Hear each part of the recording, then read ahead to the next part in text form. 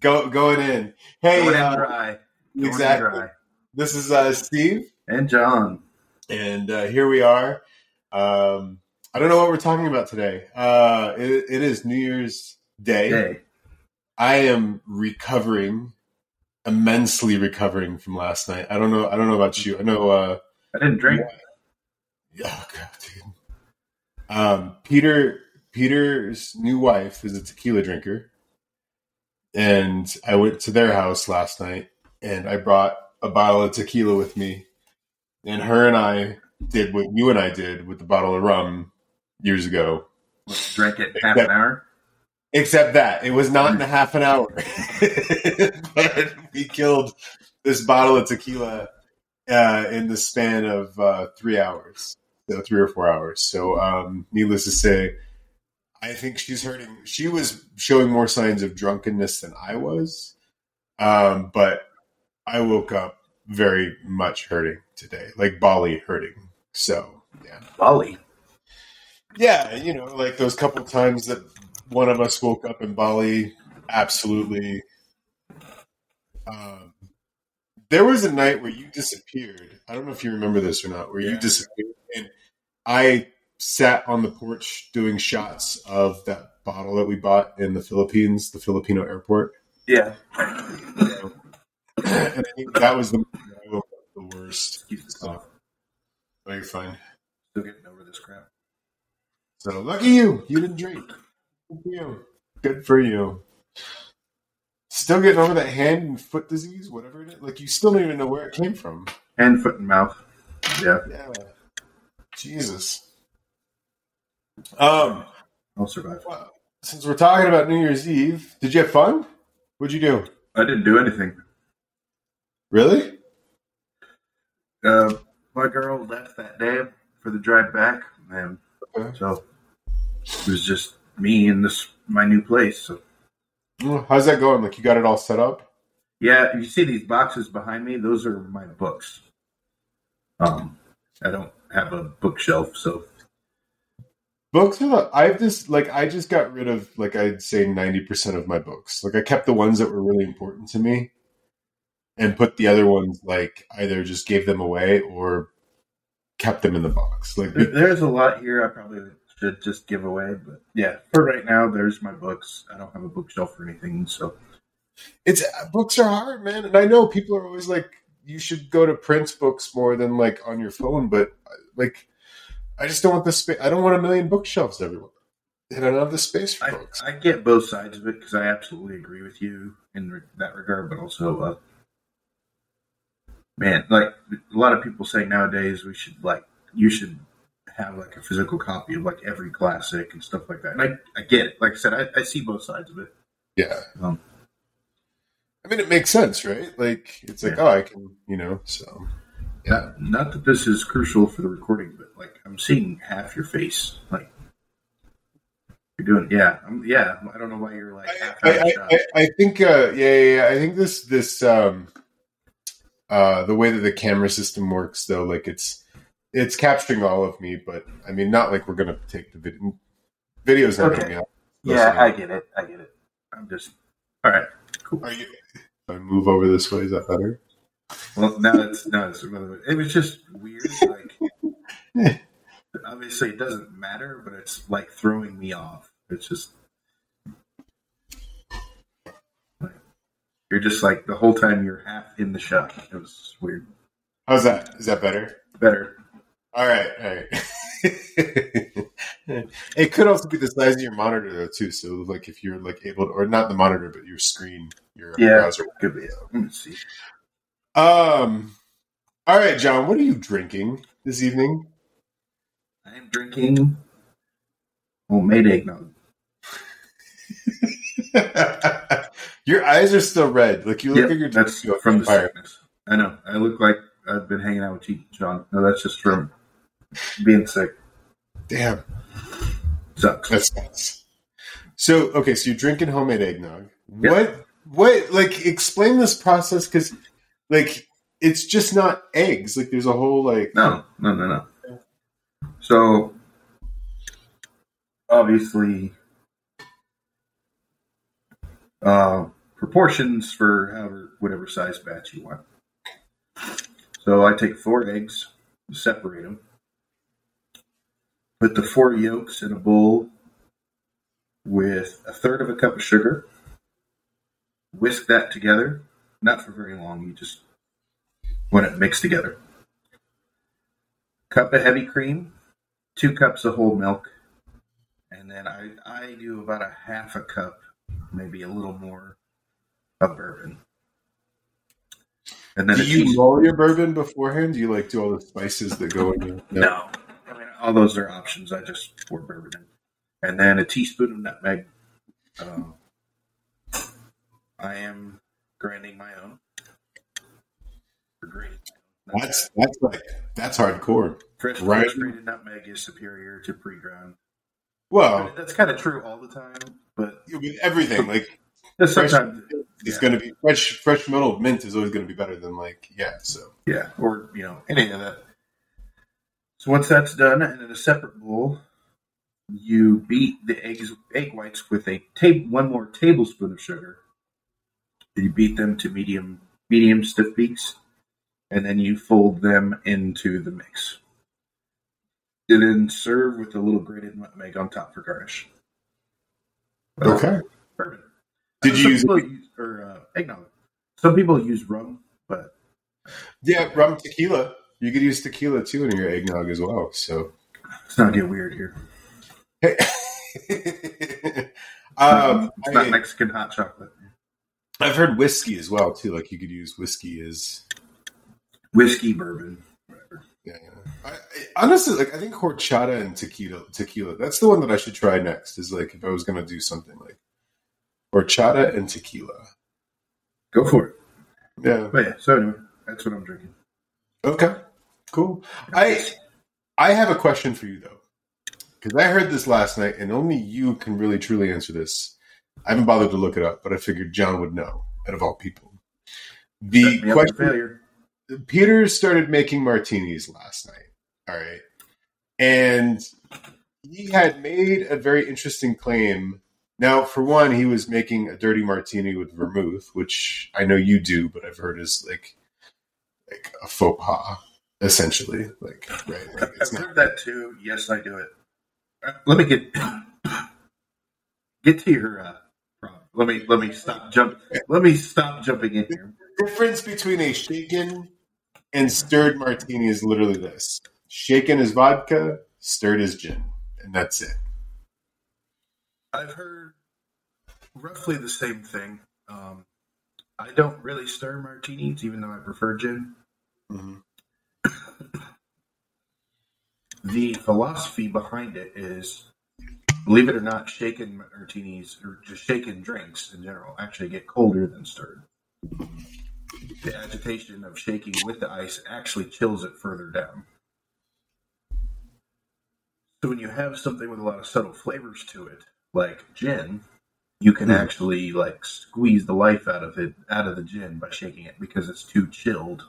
Yeah, bruising it in this case is what I've heard. So it just cools it down to the point that you can't detect all the little subtleties in it. So with vodka, that doesn't matter. So shake it. That being said, and I'm not using some stupid exotic gin most of the time. I usually just stick with Tanqueray. There are other gins I will use for specific reasons.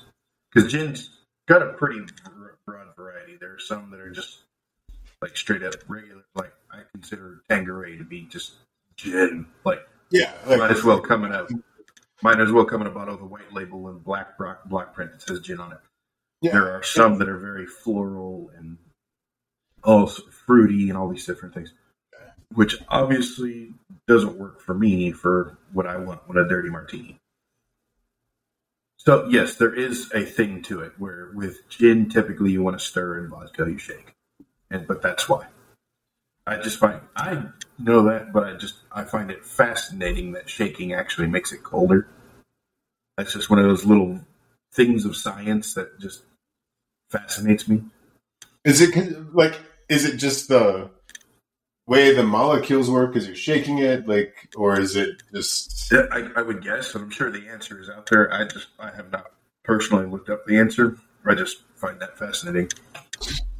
Going back to the other thing, yes, also if you're going to make a martini dirty, then don't even bother with vermouth, but I still do. Yeah, I know. Like it was a weird. It came up in conversations. But the one that really like struck out to me was the shaken versus stirred gin versus vodka martini, and I was like, oh, well, let me actually see if that's the truth. Good to hear. Peter has good taste in cocktails. Well, he just like Peter fancies himself like as a fancy drinker. So yeah, he's a. But we all have our tastes when it comes down to it, right? Like Peter's always going to be more of a Scotch whiskey fan. I'm always going to be more of a like tequila rum fan. You love your cocktails, right? But you specifically love gin martinis. So like it's like right, like I don't know. I don't know. And the eggnog works for me, and that's what I'm drinking tonight. But I actually don't really care for whiskey and stuff like that. Yeah, whiskey upsets my stomach, actually. Anytime I've had whiskey, like I'll start to get like acid, like really bad acid reflux and stuff. So it's just like I'll just stay away from it. It's not as good.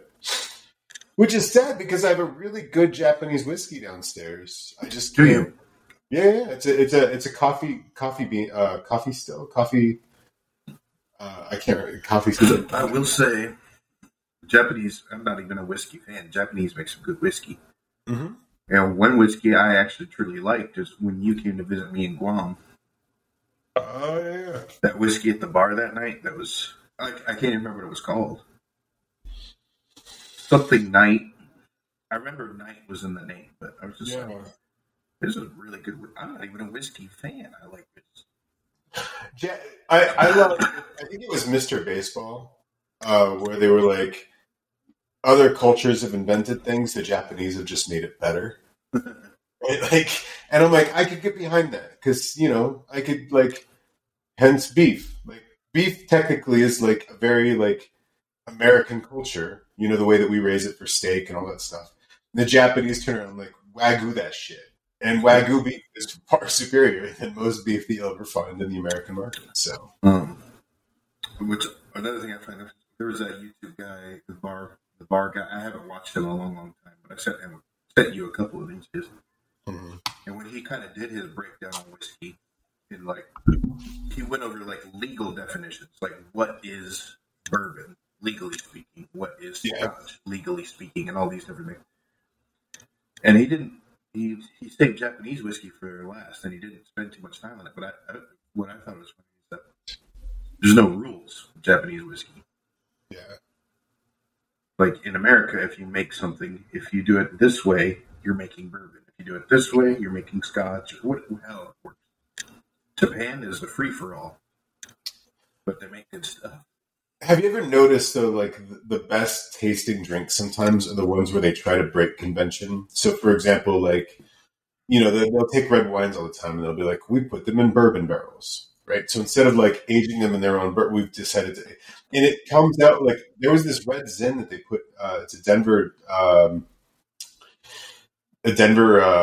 winery, right? Like they get all their grapes from California or whatever, and so they were making a red Zin, and they partnered with a distillery that's down the street for their bourbon barrels, and they put the Zin in the bourbon barrels, and that's how they aged it.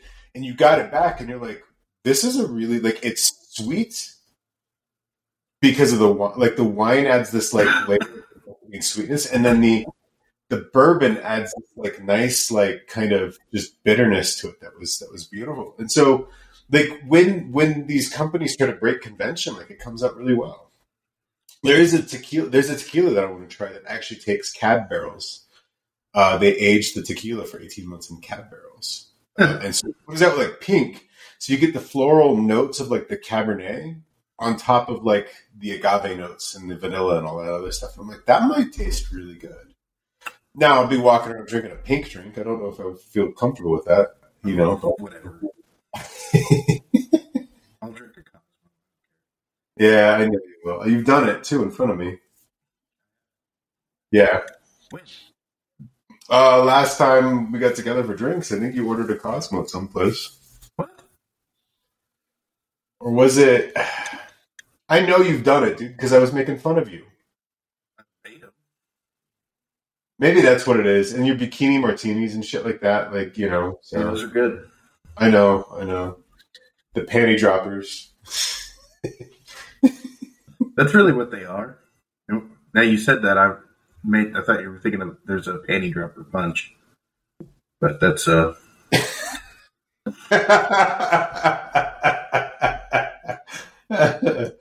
John, we're having a party at your place. We're gonna go to Virginia, and you can make like a big old like tub of jungle juice or something. You know, all right. Works for me. Just me. Oh. So you're gonna come to my place, and I'm gonna make panty dropper. Yeah, we're just gonna drink a shit. And you and me are gonna sit alone in my apartment and drink panty dropper. Yes, that's your plan. That is my plan. Yeah, because I can't think of a better one at this point in time. So, all right, let's do it. Let's do it. All right. Well, I'm drinking. We'll get. I'm being boring, like as always, but I'm just drinking this awesome red wine called I Melee, which stands for 1 mile, which is Francis Ford Coppola Petite Sirah. Not anything special, but the last one that I will probably drink from the Coppola family. So, what's that? Well, So I went with Caduceus as my new wine club, and so I got rid of the Francis Ford Coppola one, and all the wines that they've been sending me. They've been literally sending me the same wines of like, here's the cab, here's the director's cut cab that they've sent me in the last 3 shipments and stuff. I'm just like this. I'm tired of it. Like I don't need any more. You know, like I've got enough. You couldn't take my wine club idea. You just had to go your own route. Which one was yours? Castella de Amorosa. I don't think that you ever sent that to me, though. I know that's that. Never sent it to you, but I told you about it. I told you that I actually legitimately considered their wine club for a while, but that was the place where I was like, oh, because wine was just wine to me. Yes, there were ones I liked better than others, but it was like, wine. That was the first time I ever took a sip of something. I was like, oh, this is what quality wine is like. Like, that was the first time I was like, oh, I get it now. Well, so here's the deal. Like, their wine club, I'm actually on their wine. I'm looking at their waiting. They have a waiting list right now for their wine club. Jeez. So, and I did this, like, I did sign up for the Caduceus Cellars wine club. I did their like waiting list for that, and that just popped. Like they were like, "Oh, here's the wine club." So I'm gonna like. I love Caduceus. I love that vineyard to begin with. Like the wines that you've tried it before, haven't you? Maybe. You know it's Maynard James Keenan's wine, right? I think you brought that up once. Maybe I didn't try them. Like if I did, it would have been at your place. So okay, yeah. Like, you can find, like it's funny how like. More known, it's because like you can get it in more places than when it first came out. Like it was very difficult to find. Right now, I can find it everywhere. So my friends back where I just moved from, you know, they travel a lot, so they, you know, house sit and stuff like that. And they're very, very generous people. Like he has a beer fridge, and I'm not really drinking beer anymore, but he's like, yeah, help yourself, kind of thing. Mm-hmm. So my girl came to hang out with me one night when I was house sitting for them last time. And so they're in a wine club, and I'm spacing which one it is off the top of my head. Forgive me for that. So we're just like, oh, let's pop one open. And what was weird is I got oddly intoxicated that night because I ended up going through like 2 bottles of wine, and I think I ended up having a beer too or whatever it was. Oh, shit. And so the next morning I was like, did we just do this? Did we, like, I feel like I really abused my friend's hospitality right here. And that was made worse, so I looked at the wine, and one of them wasn't too nondescript. Like, I checked, I looked it up online. Maybe it was $25, $30. I don't remember, but the other one was like a $100 bottle. I was like, oh, crap. Let's throw this away and hope they don't notice. Like, this. And I did bring it up to him later. It was just like, so when we were last here, We ended up drinking like 2 bottles of wine you had hanging up because they have this like thing in the wall that holds like 3 bottles of wine. It's like this decorative wall art. It looks cool. And that's where we got it from. And I was like, so yeah, we looked it up, and one of the bottles we drank was like $100.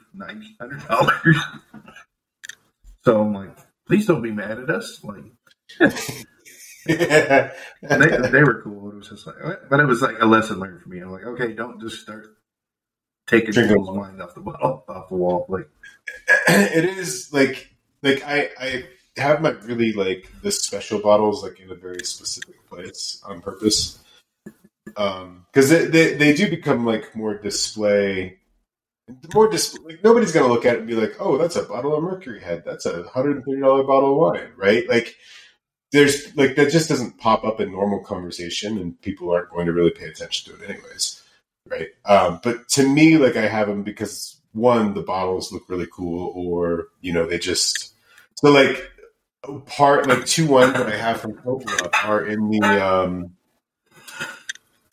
gold bottles, and they're basically to commemorate the Academy Awards for that year. So I've got 2 bottles that Coppola like purposely puts together and hands out as part of the Academy Award celebration and stuff like that, right?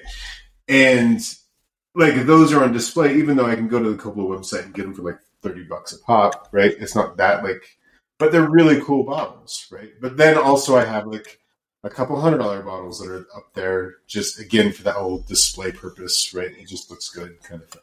So when will you drink them? The $100 bottle? Yeah. I don't know. Like I keep asking myself that exact same question, like when would be a good time to drink this, or why would I drink it? What would be the occasion? Because I'm gonna be honest, man, I don't have like occasions. Yeah, like I don't really have those types of occasions very often. When I was at your place, when I came out to your place for Thanksgiving, yeah, when you're in South Carolina, those couple bottles that I brought with me, if you remember, those were $80 like both of them were $80 bottles. But it was like, to me, like that was the occasion, was I got to share this great bottle of wine with you. And you're not a big wine drinker anyways, but still like it was like important for me to bring those out and like have that type of experience. Right? So making me more of a wine drinker, I'll tell you that. That's how it usually goes. That's how it starts, man. So I don't know. The Mercury Head, it's such a cool bottle. I feel bad about even just opening it because it's literally just it's the bottle, right? And it doesn't have a label. There's no physical label in the front or the back. It's literally a Mercury Head dime embedded in the bottle. So like, it's hard for me to even want to open that because I know once I open it, the bottle goes away. And I don't really want that bottle to go away. It's so fucking cool. Like, it's so, like, it's unique. Why can't you keep the bottle? Where would I put it? Like, it would just be an empty bottle sitting somewhere. It feels weird. But, okay. I get that. You know what? If I have an empty bottle sitting out, it feels like high school. I have a collection of alcohol bottles sitting on top of my fridge, kind of thing. You know? I get that. So, did I send you that picture of the wine I had on Christmas Eve? I don't think you did. Oh wait, that was the Fool or the Jester or something, right? Chateau Le Grand Fari. So no, maybe. My friends that I were just talking about. His best friend lives up here, not like really close to me, pretty close. So last time he was down in South Carolina visiting my friend, and we were talking, and I'm on my way up here. Yeah. We exchanged numbers, and he was just like, he invited me to his church a couple of times, which was very nice, but I'm too far away from it where I live now. Yeah. And then he invited me to his wife's family's get together for Christmas Eve again, because I'm up here, new in Virginia, don't know anybody in the area. Yeah. So that's where I went. And his wife's Brazilian, so whole family's Brazilian, and her father, So, because we were at her sister's house, so I don't know if he's her father or grandfather. Didn't speak very much English, and he was making Negronis for people and just serving scotch to people and all this stuff. And he came and he poured this glass for me. So yeah, now that I'm thinking about it, I kind of want to price this. Very nice house. So it turns out the brother-in-law, so this guy's wife's brother-in-law, the guy's house we were at, is a neurosurgeon. Her sister, so the wife, is like a general practitioner doctor. So it's two doctors. Okay. Because I drove up to this house like, wow, this is a nice house. So I was talking to him. I'm like, yeah. She's a doctor and he's a neurosurgeon. I'm like, well, that explains it. So, very lovely people, but just money. There was just serious money all night. So yeah, now I'm curious about this wine. Anyway, I wouldn't necessarily say I enjoyed it that much though, and I mean like the smell, like you put it to your face, olives, and I mean olives, just in your face. That is the weirdest, like you put a glass of wine to your face that is just not a smell you're expecting. White wine or red wine? It was red. Huh. And here it says it's 60% Merlot. It's a blend. 32% Cabernet Franc and 5% Cabernet Sauvignon and Malbec. Interesting. I don't know the difference between a Cab Franc and a Cabernet Sauvignon. Like, it's interesting because it's almost like the same grape. Yeah. And my girl, she was trained as a sommelier once, so it's always nice that she's able to come up, like, have an idea about it. Yeah. Hence why she drinks a lot of wine. Is she like a wine a night drinker? Yeah. She doesn't necessarily go through a whole bottle by herself, but yeah. So that was a $60 bottle. I just looked it up. It's not too bad. Like, not too bad. Yeah. And it is an actual French wine or whatever. But yeah. I would just like olives. Like, it was just weird. So yeah, I'll admit I didn't really care for it, but I drank it down to make sure it was gone. I didn't take any of the harder stuff because they lived an hour away, so I had an hour drive there and an hour drive home. So I wasn't gonna take advantage of his hospitality with like scotch and stuff. Because yeah, he was just booze. People going around, he's just filling them up with booze, and he's making cocktails and like. I gotta be honest, the more and more, and having like moments like I did last night and leading in today, like the more and more I feel like I've actually got to give up like just booze in general. Just like forget it, just walk away from it. Like it's weird to say, but like because I love drinking, not for the intoxication effects of it, but for the social aspect is a huge one. Like drinking and social is just such a big like interplay, right? And then the taste, like you understand that the taste of alcohol can be quite good. So, especially, part of me with cocktails is I enjoy making them. And that was a couple of times, like in Guam, I went to a party. I didn't even know anybody. It was my now ex, but like she knew the white wife, so she invited me. It was some guy's birthday party, didn't know. And I set up, took my bottles, my handmade ingredients and all that, and I had a bar in their back porch, and I served drinks all night, and that was so much fun. I mean, when you came into Denver, when you visited that time, and you came over to Angie's, right? Mm-hmm. And what did you do? You literally set up bar. And you made drinks the entire night for everyone. Like, that's all you did. So, I get it. Like, that's for you. Like, that's a huge piece of it. So. I'm saying this without ego, but I kind of feel I was the life of the party that night. Yeah, I'd say so. Like, you impressed a lot of people. Everyone's like, damn, John's making good drinks. So, and then coupled with that, I'm just very sociable in that scenario. Yeah. Well, I'm not making, and then you're going to go dance with Angie for a little bit. I'm not. usually that extroverted. I'm actually pretty extroverted, which throws a lot of people off. Because when they first meet me and I'm quiet, they don't know. Yeah, that's true. I come across as very introverted until I don't. And there was an earlier podcast where we actually talked about this, John, where it was just like people tend to get put off by you very easily and very quickly in general. Yep. Until like it's just but it's the way you are. So it's just until people get to know you, they're kind of like, I don't. Yeah. Anybody who can make it through that very long, shall we call it? It grows on you like a pimple that you didn't really know you had.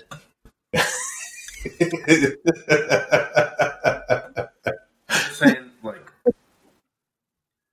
you meet me, and I'm like, oh, okay, he's a pretty nice, decent guy. Yeah. Get to know me a little bit. You're like, ooh, he's pretty weird. Yeah, he's weird. I don't like him.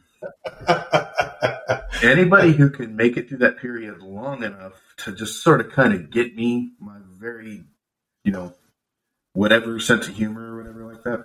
Yeah. Like you did. Yeah. Did Christine have any of that? I'm curious. No. No, okay. So she just liked you immediately.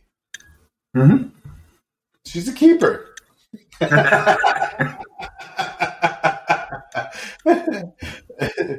It's almost scary in a weird way that she didn't go through that growth period with you, right? Like, do you find that kind of like off-putting a bit? That like how it generally is, and then here's this girl who comes along and she's just like, I like this guy.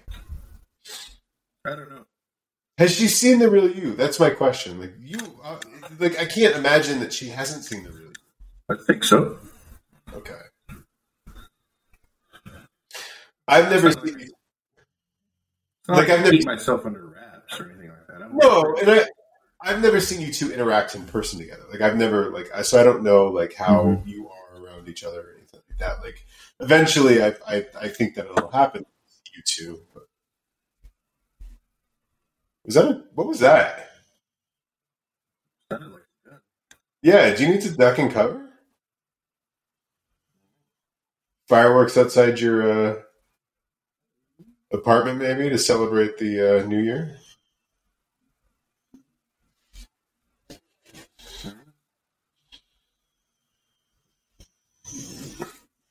Huh? Do we need to pause for you to go check? Make sure everything's okay out there. I don't hear sirens or anything, so. Like I said, I was a little worried about moving here. Yeah. Oh, you're not in the ghetto. Well, I picked where I picked very clearly to not be in the ghetto, but the ghetto spreads far here. Doesn't it? So yesterday, I thought I heard like gunshots. Now, where I was living in the country, I heard gunshots every night. Didn't bother me because those are redneck gunshots. You don't have to worry about redneck gunshots. They're shooting the target. The target that's in their backyard. There's a world of difference between redneck gunshots and ghetto gunshots. Ghetto gunshots meant to kill. So I start hearing some things that sound like gunshots, and I'm like, oh wait, it's New Year's Eve. Those are fireworks. And sure enough, there was a lot of fireworks going off right at midnight. Today, there was like a pop, pop, pop, pop. I'm like, what the fuck? And sure enough, it was like immediately followed by sirens. And I like no shit pictured in my mind like somebody like in a car chase, like shooting a gun out the back towards the cop car. Like that's honestly what I thought. But that was really close too. That was like close. It sounded like it was in your apartment. Well, to me, it almost sounded like at very first, like somebody threw something against my window, which doesn't make any sense. Yeah. But you're going to go out there tomorrow morning, you're going to find a gunshot, like a bullet hole somewhere in the... That's all right. When I lived in Northern California, I had to play that game where I lived. Gunshot firework a lot. Narrowly defeated Colorado by a score of 80-76 yesterday. What the fuck? Serious stop. Like I did have to play a gunshot firework all the time. Like it was just constant. Like you just never know, right? Like, and I lived in the ghetto. Like it was considered the armpit of the Bay Area. So It was. Sucks. It was. Hey, you do what you can do for cheap rent sometimes, and considering I was making good money, but again, when you're living in Northern California, like the Bay Area, everything it's hard to find cheap out there. So, Yeah, that was so weird. Like, I feel like that rattled my windows. Yeah, well, I heard it. It sounded like something in your apartment dropped. Like it literally sounded like something in your. Yeah, no, that was outside, which I know you can't see my place. And for you to have heard it, you would have had to have heard it through this. Yeah. So it was loud. It was loud as fuck. I wish I hadn't had this on for that moment, just so I could have identified it better. But do you need to go check it though? Just to be we can pause for a minute if you need to. I gotta check. I don't know. Stick your head out. Well, no, don't stick your head out. Yeah, fuck no. So how are things going, man? Like, what's been new? What's been happening in your world? Like, you moved out. You're still going through the court shit right now. Yeah, I'll be back in South Carolina later this month. Okay. And this is not. I have to be there. My presence is required, but this is not my doing. This is the ex's doing. No. I know, nobody listens to us, but it's just how much of my personal life do I want to put out there and all that? But no, so the last court date we had, the judge appointed a guardian ad litem. Mm-hmm. So the guardian ad litem has filed a motion against her. Yeah. And then my attorney has filed a motion against her for something else. The judge ordered her to provide a financial declaration within 10 days. Keep in mind, our court date was August 1st. This is January 1st. So by August 11th, basically, she had to provide a financial declaration. On September 21st, my attorney sent her a notice saying, you didn't do this. Provide one within 10 days or I will file a motion against you. And she didn't, so he filed that motion. So this is court for these two different motions, which I guess both of them are contempt charges against her. Because again, that's like jail time if possible. I should be so fortunate. But basically, because also she has done nothing. She has not complied with the guardian ad litem. She's provided no deposit because we each had to basically pay a deposit or a retainer, of $750. She didn't do that. She didn't respond to any attempts at contact that the guardian ad litem reached out. But she did go to the house, and I think that's actually what this charge is against, is the state of the house. Yeah. Because it's not good. And then, yeah. It's interesting in that, how she's acting she's refusing to be an adult.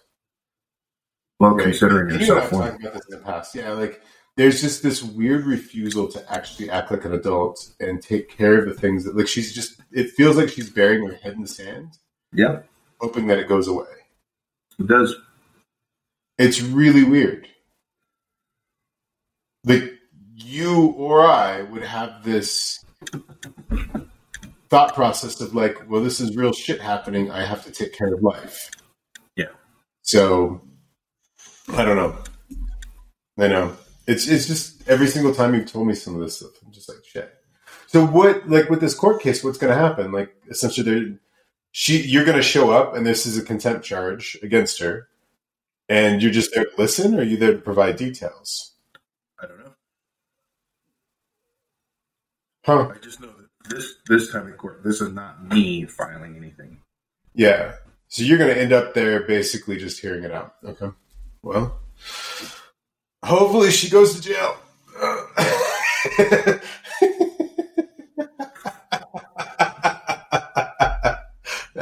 The sweet revenge for the shit that she pulled on you last year. Like I said, I should be so fortunate.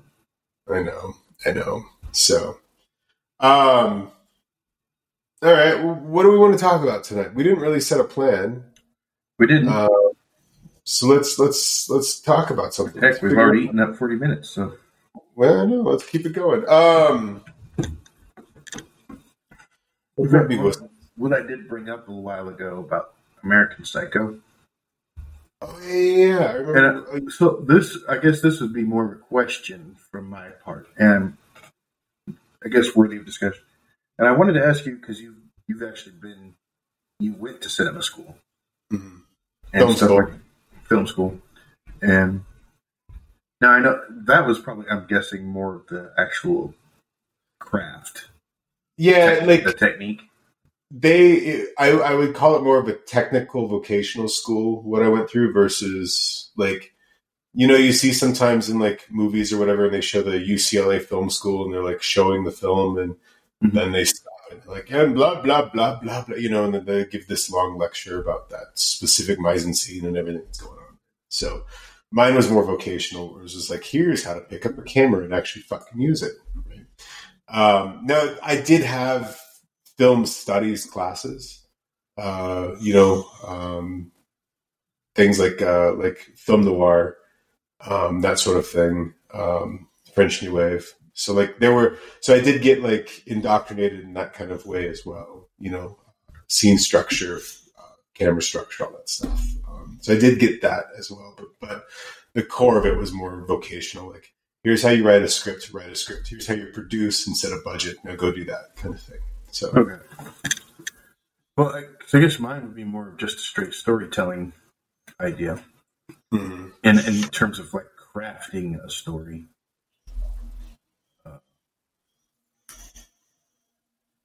So I know a long time ago.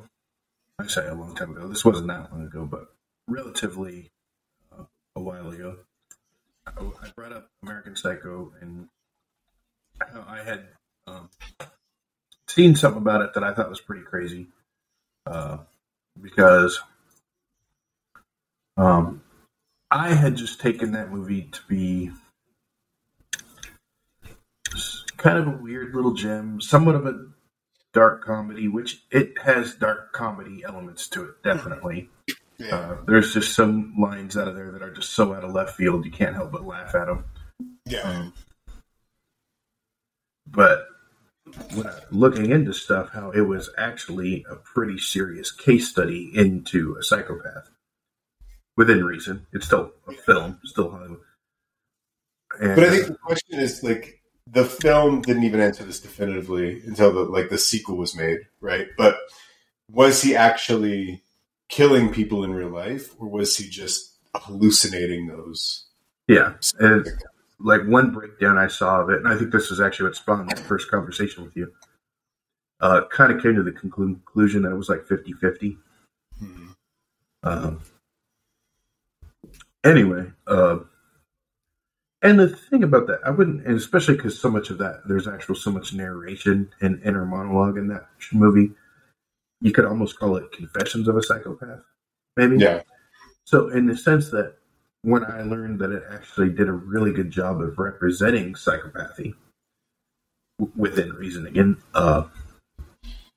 maybe not things out and out that a psychopath would flat out admit to, but examples of character patterns. And the one that really comes to mind is when he's arguing with his fiancée in the car.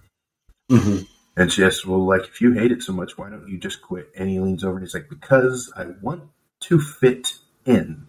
And that's fitting in, maybe might be more accurate to say blending in, is very important to psychopaths. Yeah. Hence, you hear the stories about Gacy and Dahmer and stuff like that. I don't know. If they were psychopaths, I doubt they were. Dahmer, keep in mind that's not a term. Yeah, there's an actual clinical definition for these terms. Now, granted, and this is I've only read about it. I don't have a clinical degree of any kind or anything.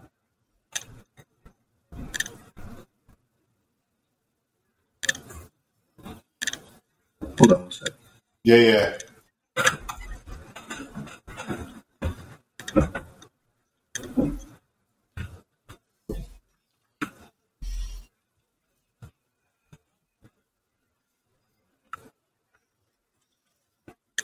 Sorry, that was above No. me. No, it's so weird because I hear shit like happening, and it sounds like somebody's either coming in your house or something like that. So, Well, that's at first I thought somebody was knocking, but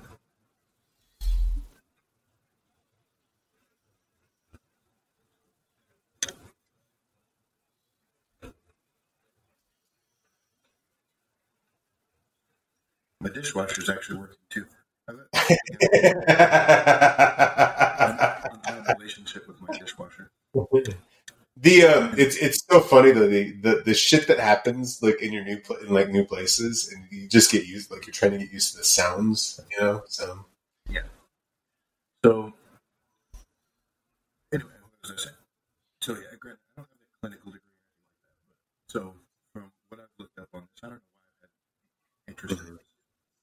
Because most people, they hear psychopath and they think axe murderer. That's not the case. There's actual clinical definitions. And also, kind of, what's the difference between a psychopath and a sociopath?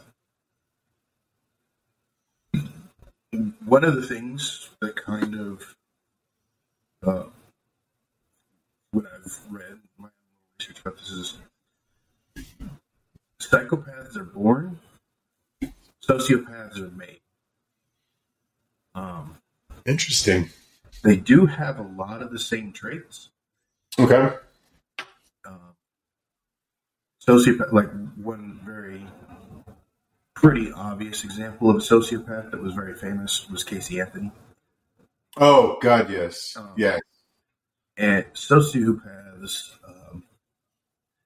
have very like strong persecution complexes, and then like anything that goes wrong, they're not to blame. There's always circumstances and all this stuff.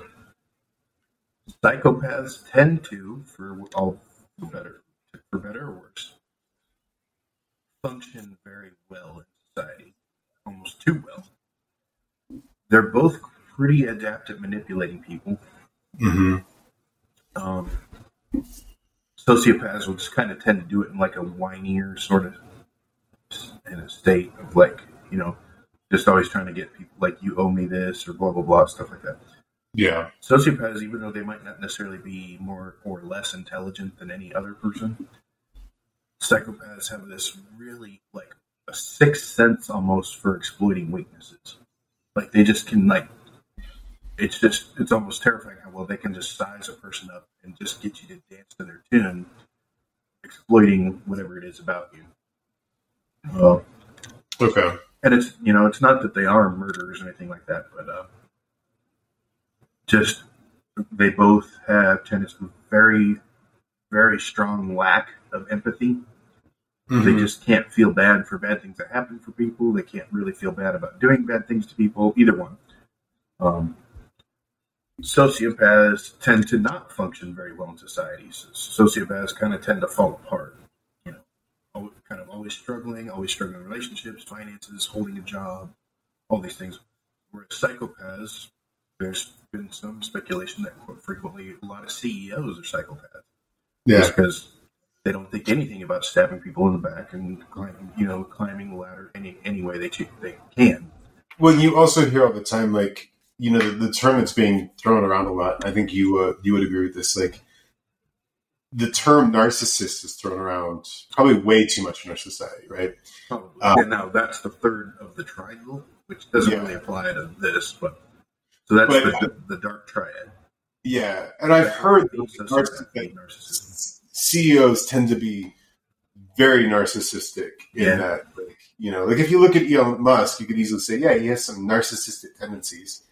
Well, but is he like a true narcissist? Who knows? And I'm not going to go in like a pro-Trump or anti-Trump direction, but think of Trump. Yeah. Like, again, everybody's like, he's a narcissist. Well, is he or is he not? Like, he has some narcissistic tendencies. And it could be one or the other. I think narcissism doesn't really play into, like, functionality.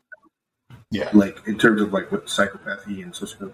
And then, like, for intense purposes of this, narcissism is simply just self-love. Yeah. Whereas, like, psychopathy, which I really want to focus on, is a straight-up condition of just being unfeeling, uncaring, and, like, in the movie talks about, like, they are, again, they blend in very well in society. They function very well, but it's all just a facade. Yeah, there's no And- actual empathy. There's nothing there to. It's all, and the movie, and that's why I talked about how that movie did a very good job of, if not being a literal idea of like an actual psychopath, explaining the traits and the characteristics.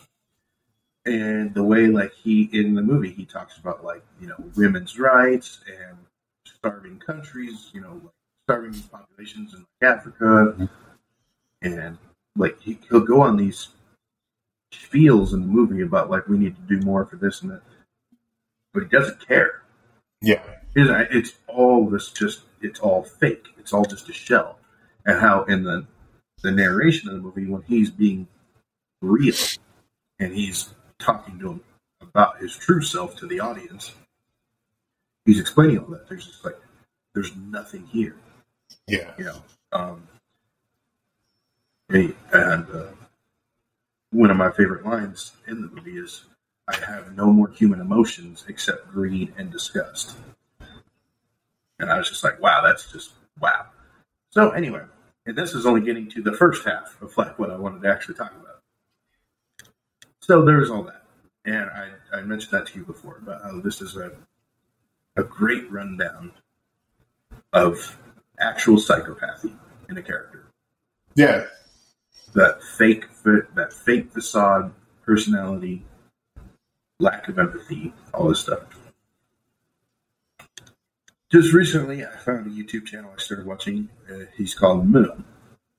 And he does more or less really two types of videos. He'll do one about like whatever evil corporation, which are very good because he talked about Netflix in one of his videos. I never because he actually does a full history. I never actually heard how Netflix started. Yeah. So it was very cool. And then, you know, he did a great one on Discord. He did a couple on TikTok. They're just great. His other video, by themselves, I like them a lot. But once you started to watch this one and this one and this one and this one, to me, he's kind of one note. And it's always like how this movie tried to warn us, and it's always like the same message about, you know, these movies all were trying to warn us with the same message. And he's done one for Taxi Driver, he's done one for The Matrix, he's done one for Joker, a couple others, and obviously he did one for American Psycho. And this is what kind of got my thinking about it. So I watched his breakdown of American Psycho and how the movie's not necessarily about him as a character so much as the things around him and just the superficial malaise of a society, a decaying society that doesn't care about anything except vanity and all that stuff. And like one of the best examples he gave in that is like after he kills the one guy and he's like using that coat thing, that coat bag to hide the body in the trunk because he's putting it in the trunk, and somebody on the street like that knows him is like, "Oh my god!" He's like in like a moment of panic, and he's just like, "Where did you get that bag?" And you know, he explains it and goes on about it. So like he just murdered somebody and he's hiding the body, but all this person cares about is the bag. Yeah. And he made a lot of good points about that, and he did make a bunch of good points, and something I didn't think about how there are red flags with this guy, and it was just like nobody notices. Like, and that's kind of what the Moon video is about. Is like everybody's so wrapped up in their own little world in that movie, and he was kind of explaining that's what the movie's about. You know, Yeah. people do not respond to things in that movie like they should. Mm. And the more I started thinking about it, it's like, well, I'm not really finding any flaws in his logic and his explanation of his movie. But everything I knew before about it being like a breakdown of an actual psychopath makes so much sense too. So now we're actually getting to the question. Yeah. How frequent is that in cinema? Or maybe just storytelling in general, where you're basically telling two different stories at once. And I don't necessarily mean like weaving plot threads that come together, but like, is this movie actually both? And if it is, are directors, writers, actors, are they actually smart enough to do that? And if so, how often does that happen? So it's interesting because it's funny because I'm watching The Offer right now. I don't know if you heard about this or not, but it's like a mini series based upon the making of The Godfather. And what's interesting is in it that you have The Godfather was based off a book by Mario Puzo. And I think like he wrote it in 1967, 68, right? It wasn't even Francis, but it was Paramount Pictures that optioned it and said, "Oh, this would make a great mafia movie," right? Because the book was written as a mafia book, right? But when Coppola was brought on board, what's very interesting is the theme that Coppola saw in it was, yeah, we're making a mafioso movie. We're making a movie about American crime, but we're also making a movie about a family dynamic, a family, right? And their interplay and how they work as a family together. And that was his big thing. He was like, I want to show an American capitalist family who just happens to be criminals. So, like, you could say, like, a good story is sometimes written that way, right? Like, where you do have, in the case of American Psycho, like, showing, like, the one side of it of just, like, how people miss these, like, cues and that kind of, like, the making of a psychopath, right? Or, you know, and then the other side of it, right? So I could say that it's pretty, like, in my opinion, like, it could be pretty prevalent, you know? The really good movies are probably really, really do focus on something like that. I just the ability to do that well. Just I wouldn't know how to begin that. And I guess that's my question. Pondering topic for the night. So what other movies come to mind? Like, as we're talking about this, like, Joker comes to mind, and I think I texted you a while back about, like, rewatching Joker, right? And that's a really good movie. Like, that's the juxtaposition, in my opinion, of where American Psycho is about a psychopath, Joker's about a sociopath.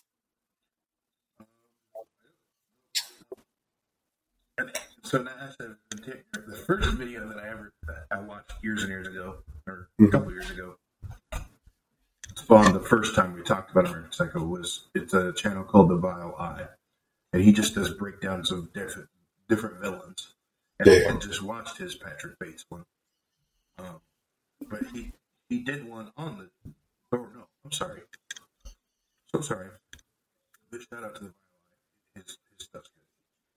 But no, there's a different YouTube channel that I'm not remembering what it was. That does. He is a clinical psychologist, I believe, and he does do breakdowns of different characters and their mental issues, and he goes into Joker. And again, because like I said, most people, they hear the term psychopath and they just think axe murderer. Yeah. So obviously that's a term that gets thrown around a lot with Joker, and that was one he shot down right away.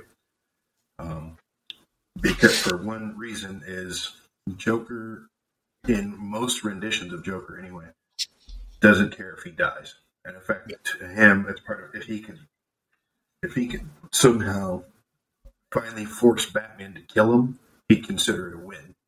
Yeah. And that is absolutely not a psychopath. Psychopaths will do anything to avoid death. And if I remember correctly, I think he dismisses sociopathy too for the same reason. That's the big indicator that he's neither a psychopath or a sociopath. Is they very much do not want to die, whereas the Joker does not care if he dies. So, was he using the Joker movie or just Joker in the media? Kind of Joker as a character in general. Okay, all right. Um, Okay, so like I could see like I don't know, because the Joker movie, like the one Joaquin Phoenix, right? The way that he played it, he did have a concern for his own life. Hence, while he's running away from the cops in many different cases, right? Like, he's doing everything to cover up what's happened. and I guess if I can make a general statement, but and hopefully not overgeneralize this, is that one trait you typically will not see from psychopaths or sociopaths is recklessness. Yeah, That's a big. They will not be reckless. Maybe I'm trying to sociopaths think of more that. so than Like, psychopaths. is he reckless in the movie specific? If we were just like as the character itself, you could point to many times where he was reckless, right? For the means, like there was a means to an end, right? And again, if you're just specifically talking about the Joker movie, Yeah, that might be a little different than speaking on the character overall. yeah. He wasn't always methodical in his situation. So I don't know. That's just one movie that comes to mind, like about it, like the making of a sociopath, right? Like how society essentially this mind you, he's got a mental illness, right? Like, but it's not that his mental illness makes him a bad person. It's the way that people treat him because of his mental illness and the way that society has been structured to essentially go against him. And then Yeah. him It is. becoming, I think him finding his Well, place. his becoming Like- a monster was like his way of self-medicating, really. Yeah. But even like when all of a sudden like he kills the guys, he accidentally killed, like it's not like he meant to kill the guys on the subway train, right? It was He they killed attacked everyone him. on purpose. Well, they attacked him and he did things in self-defense, right? If they hadn't attacked him, he probably would, like, those killings would never have happened. But because of that, he becomes a folk hero. So now he has his place in society, right? Even though he's still not known, he still has, like, he kind of found his people and where he belongs and his claim to fame now, right? So I don't know. I don't know how to describe that one. Yeah, it is what it is. Yeah, But just- the thing that got me, you and I have talked about this before, but like that movie could have been made about anybody else. Yeah, and that was you were kind of the rare contentious opinion about that movie when it came out. Like,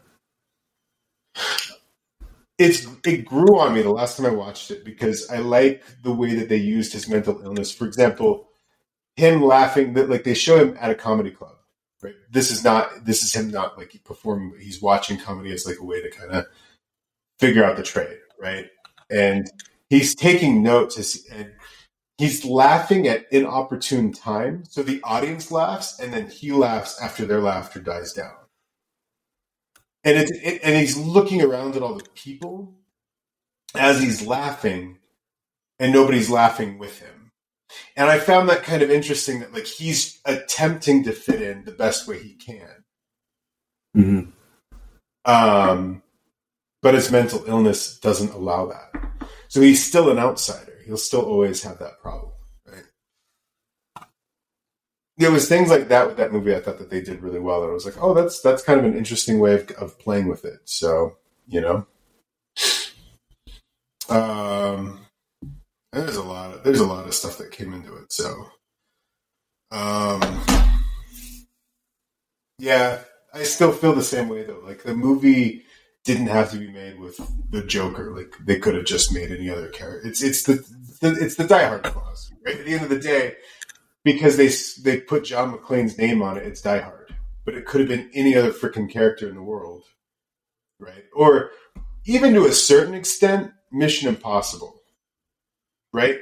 When you watch those movies, even though they're good movies, you and I were talking about this, part 3, like all of a sudden they put Ethan Hunt's name on it, and it's Mission Impossible. But it doesn't have to be Ethan Hunt. It could have been any other, like it could have been any other spy espionage movie in the world.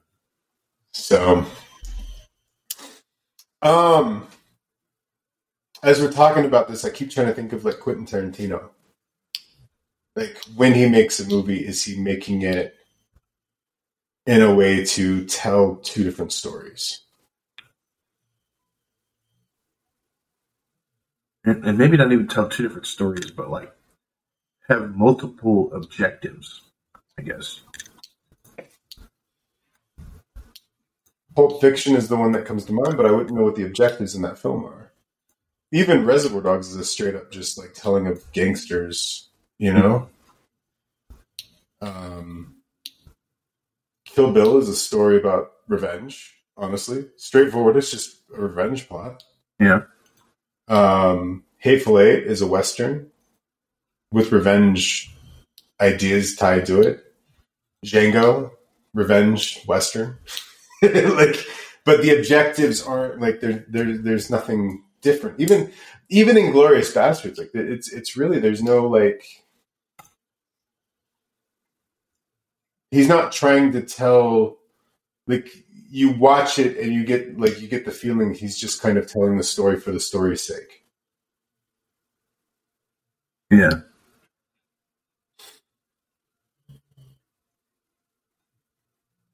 What other films come to mind for you, though, man? I don't know. I guess I really can't think of one.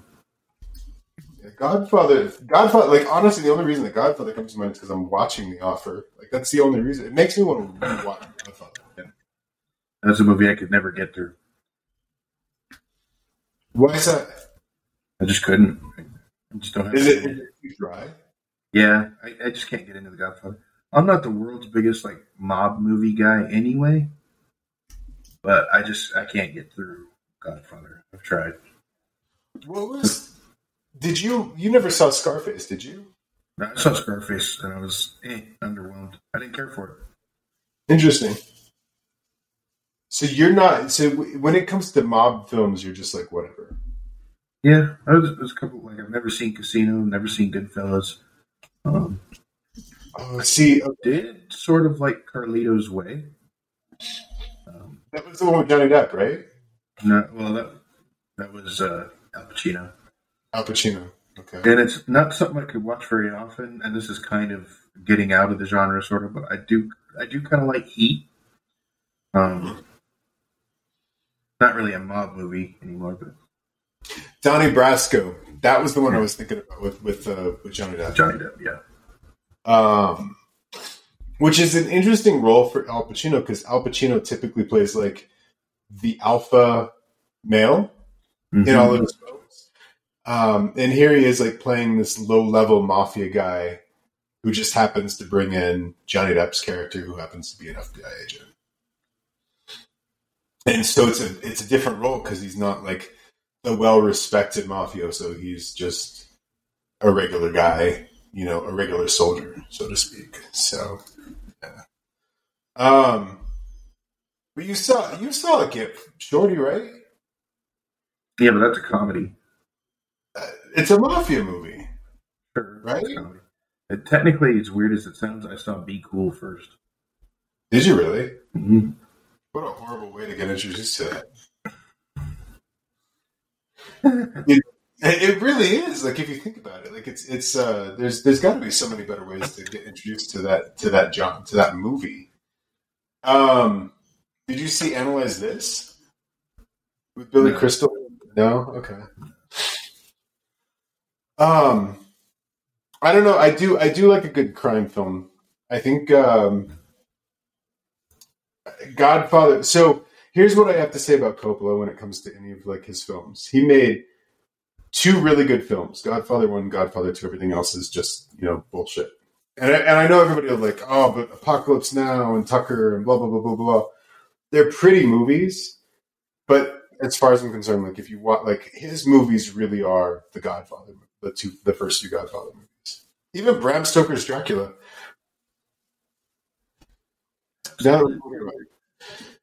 Did you see Dracula? Bram Stoker's? Yeah.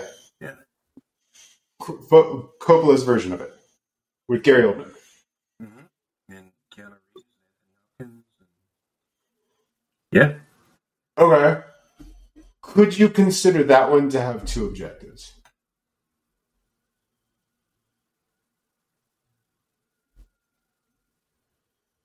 you have the story of Dracula, right? Like a horror film. But you also have the love story, the undying love that will never, like the love that will never die.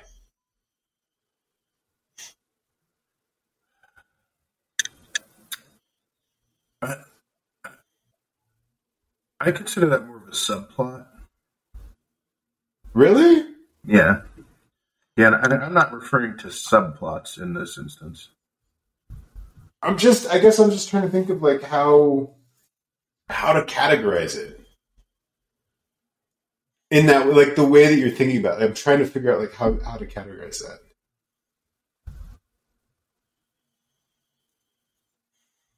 Because you're saying it's not technically telling two different stories, but it's just trying to get you to think about things in different ways. Yeah.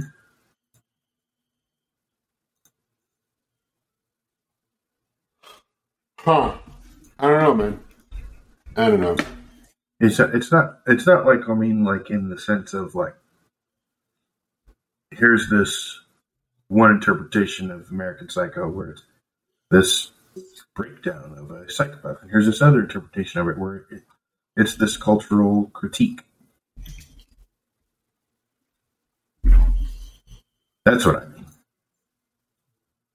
The cultural critique being always these people so caught up in their own. Well, just that it was society breaking down. You get to see like the video to see what I mean, but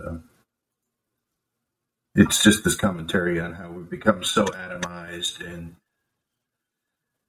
you know, we're so lost in materialism and everything like that.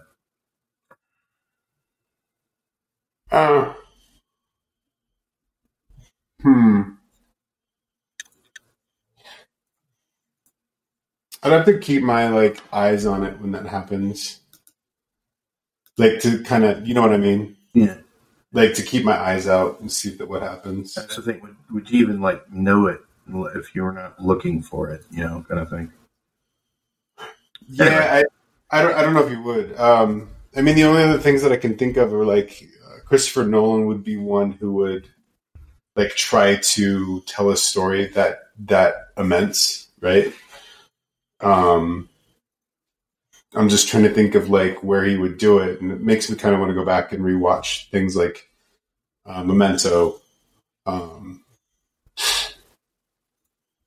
You know, to see if he tries to kind of delve into that kind of thing, because he doesn't do it.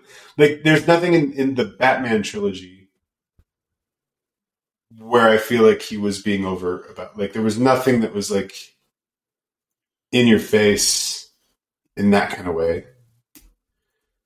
And I could definitely see the who did American Psycho? Was it the same writer and director? No. Oh yeah, Mary Herron did the screenplay. Okay, and she directed it.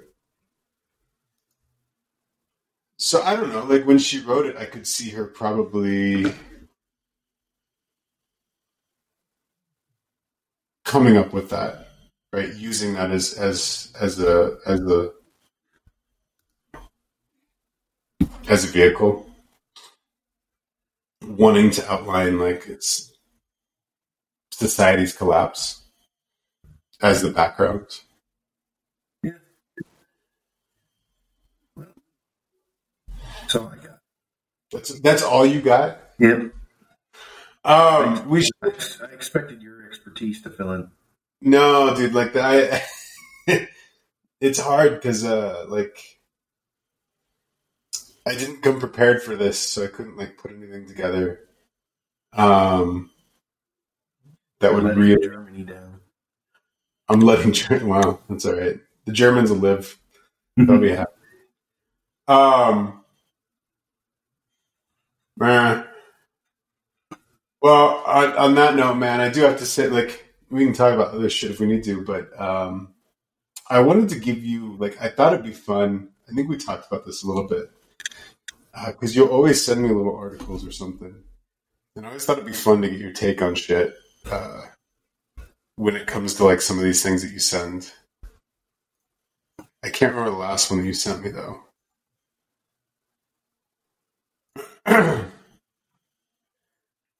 Okay, hold on. You did send me this YouTube video, The Cruise Run Explained. What is this? Sorry. You sent me a YouTube video, The Cruise Run, Why Tom Cruise's Run Matters. I just thought it was a fun video. It's literally just him running through movies? Well, because it's kind of a meme. He's sort of known for it. And, yeah, it's sort of become a staple in cinema. And it was just an interesting little breakdown video about it. Okay. I'll have to watch it. What did you think of the thing that I sent you about Count Dooku? That's cool, I guess. Like this whole idea of... seeing him before he fell? Well, it's not even that they see him before he fell, but his idea of, like, in his mind, he didn't leave the Jedi Order to go to the dark side. It's just... This is something you and I have talked about in regards to KOTOR, right? Knights of the Republic 2, where essentially the Jedi that you are... who's Kreia is her name? Mm-hmm. Kreia is basically teaching you almost in the exact same way that, like, when you read this story about Dooku, like, it's almost like that same kind of idea. Like, he sees the corruption in the Jedi Order, and he doesn't necessarily agree with the all light or all dark principles. Mm-hmm. And so he just believes in, like, there should be an order to the galaxy, and these guys aren't meeting it. So I'm going to leave. So it's only through that he becomes corrupted. The second KOTOR took it a step further than that, which I loved. But in what way? Whether it was intentional or not. There's almost a throwaway line in the very first Star Wars movie where Obi-Wan is giving Luke his first lessons on board the Millennium Falcon. Mm-hmm. And so he's explaining the things to him. And, Luke's doing the remote thing with the lightsaber, and he's telling him about the Force, and Luke says, "You mean it controls your actions?" And Obi-Wan says, "Partially, but it also obeys your commands." And that was it. And from then on, when you thought of the Force, all you thought about was, like, moving things with telekinetics or lightning or Vader choking people or anything like that. Yeah. I don't think anything ever really, and it was a throwaway line, but it was like nobody decided to go, wait a minute. Okay, but go back. It controls your actions.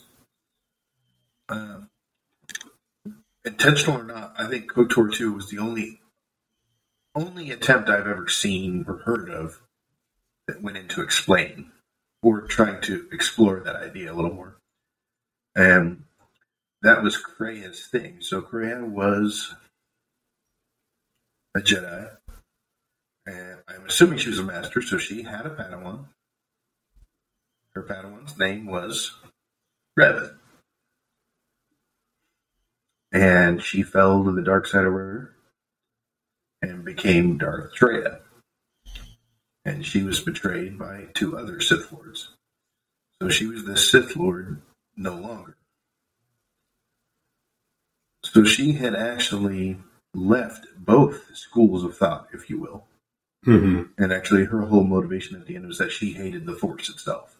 And she was actively trying to destroy whatever, the Force. Yeah.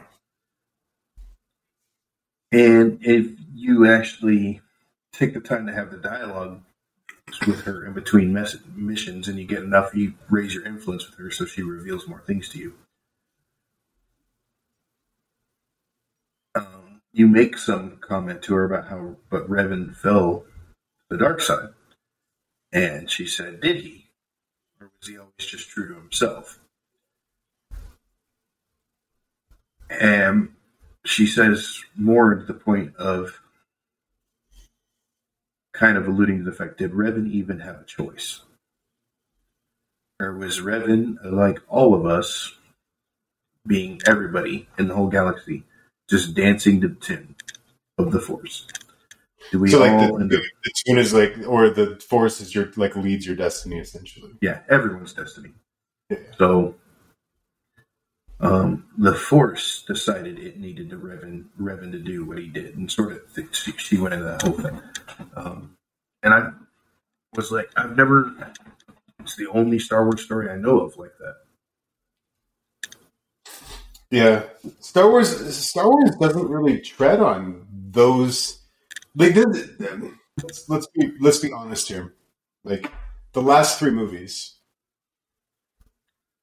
what they could have done with the story of Rey was unfortunately undone by the carelessness of telling the story. Right? They could have really brought those aspects of the Force and destiny and what's actually supposed to happen, like who's, they could have brought that in there, but they were careless with the story to begin with. In a way to make money, like it just felt like it was a money grab in many ways. Sure. This has Star Wars in the name by it. Mm-hmm. I'm legitimately asking this because I don't really, but do you kind of know anything about what Lucas's ideas for 7, 8, and 9 were about? I know that Luke was to fall to the dark side, and that's all I know. Okay. I was just wondering if, because I know I'd heard something like there's this like race of beings that are like Force priests or something like that. I don't. Yeah. So here it is. It was here just a minute ago. George Lucas, the sequel trilogy would have been.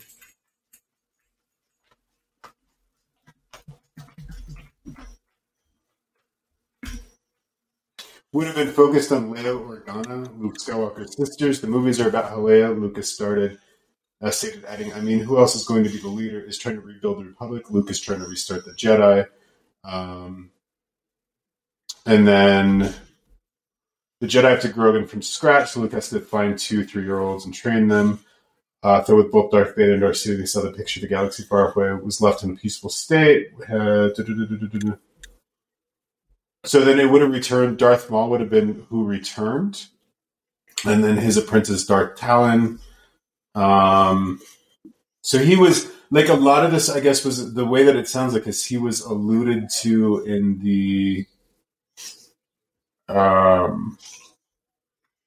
comics, is the way that so a lot of it was already kind of built in the comics, and it was going to lead in that kind of same direction.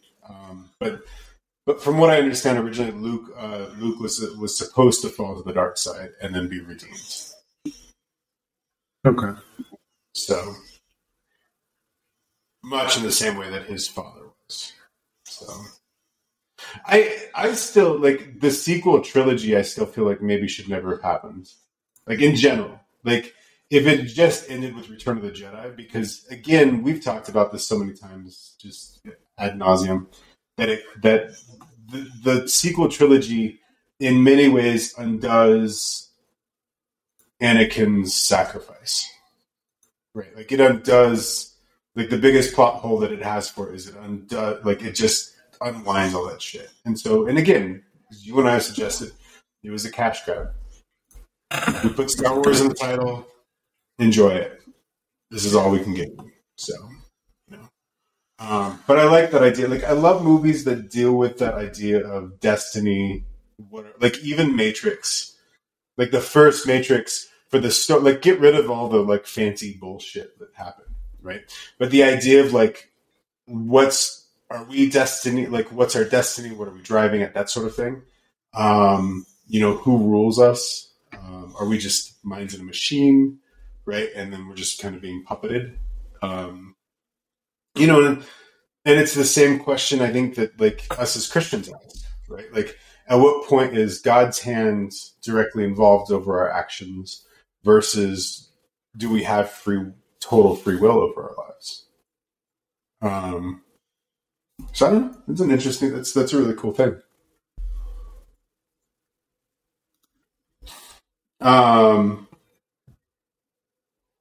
Since we're on the subject of Knights of the Old Republic, did you see the remake?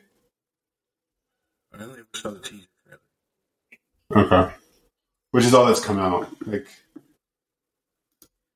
that is all that's come out. I doubt we'll ever get it, but that's all that's happened. The cool teaser trailer. So,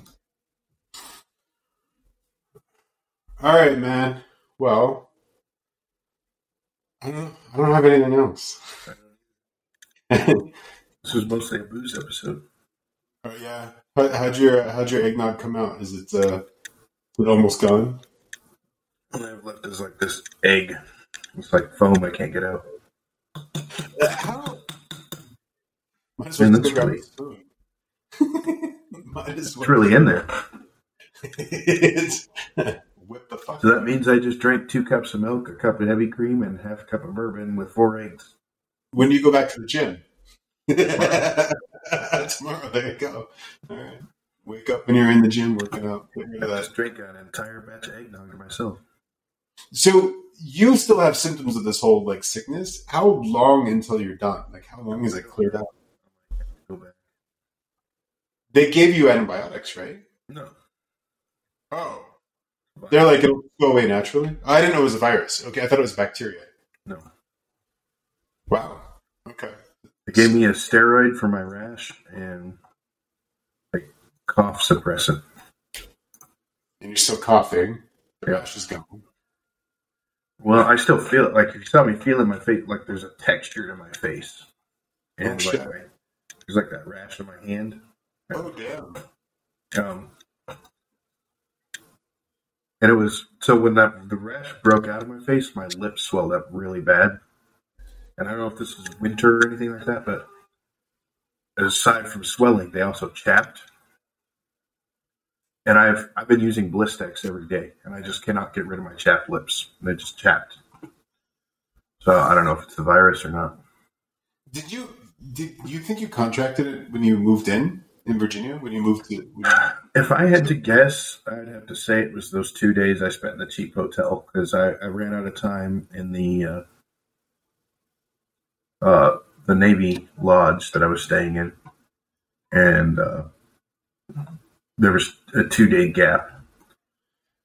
So I just got a really cheap motel room for a couple of nights. And if I had to guess, I'd say I got it there. That sucks. So in other words, that hotel was probably not clean at all. All that fun shit. Yeah. It is what it is.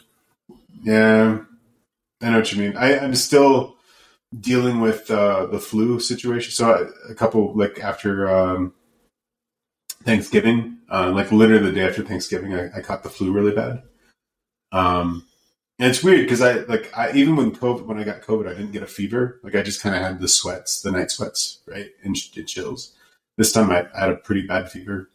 It knocked me out for about a week, and then I woke up one Saturday morning and I couldn't hear out of my left ear. Like it was completely plugged. And I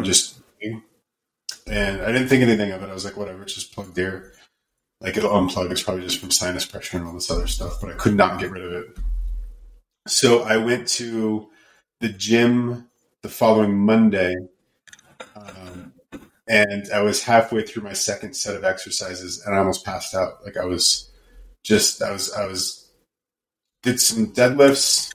I went in for some squat jumps, and then I was coming down for some plank, knee to elbow planks, and I was getting through my second set, and I stood back up, and everything kind of went black, and I was having problems breathing, and I almost passed out. I was like, "Holy shit!" So I went in and I stopped my workout. And I started to actually, I was able to actually see, had spots and all that stuff for a little bit. But I was actually able to see, because the way the gym is just light pouring into the freaking thing. So, it was weird how, when my vision started to come back, I could suddenly start to, everything was just bright. It was very, very strange. So anyways, though, I got my shit and I got out. I kind of left. I was like, well, if I, that way, and I started to feel better when I got in the car, but so I went to the urgent care that day, and I was like, yeah, this is what happened. They took my blood pressure, and I guess it was really like super elevated. They were a little concerned about that. And then they told me that the ear thing was just a cold thing, sinus pressure, all that fun stuff. Just go home, take some Mucinex, you'll be fine. So it was a week later. I went to the doc, and this time now I'm starting to get really bad vertigo. So like my head's all like lightheaded, still can't hear out of the ear. Go to the doc. Doc gives me a prescription. Nothing. Like it doesn't do anything, and the vertigo is getting worse. Like it's an everyday kind of occurrence. So I went to the ENT before I left for Orlando, and they gave me another prescription. She actually like looked up my nose, like put a camera all the way up my side, like it felt like a COVID freaking test. So everything looked fine there, but they did an auditory exam, and they're like, this ear doesn't hear as well as this ear, and she thinks it's like obviously all related to whatever's going on. But she's like, if you're still having problems hearing out of this ear, she's just like, we're going to make a follow-up appointment where you're going to redo the auditory thing. And she's like, you're showing signs that you could have a tumor on a nerve. It's called the eighth cranial nerve that lives in your ear. And it picks up sound, vibration, and actually helps like keep balance and all this shit. And she's like, so we're seeing that there could be like a tumor there, so we got to do an MRI. So she's like, we're going to have you go through this, and then we'll do the MRI. Fuck. So I haven't been able to work out in like 2 months, a month and a half now. So yeah. So kind of bullshit, but it is what it is. So yeah. So I know. I guess all I'm saying is like I know kind of when you're like you've had this like bullshit like thing that's just not going away. You're like, come on, what the fuck? Like what's happening? So yeah. But I don't know, man. Hopefully you start to feel better soon. So you kick this shit pretty soon. So be nice, man. Sorry to hear that. It's all right. It is what it is. I'm still alive. That's all that matters. It sucks, but we'll figure it out. So. Oh well. Oh fucking well. But all right, man. On that note, we don't need to like go into our bullshit health excuses Germans don't care about. So. Right. But all right, man, I'll let you go. It was fun. We'll do this again soon. But hey, I'm John, or I'm Steve. You sure? Which are you? No, I'm Steve. And this is Quixotic. Have a good night, guys.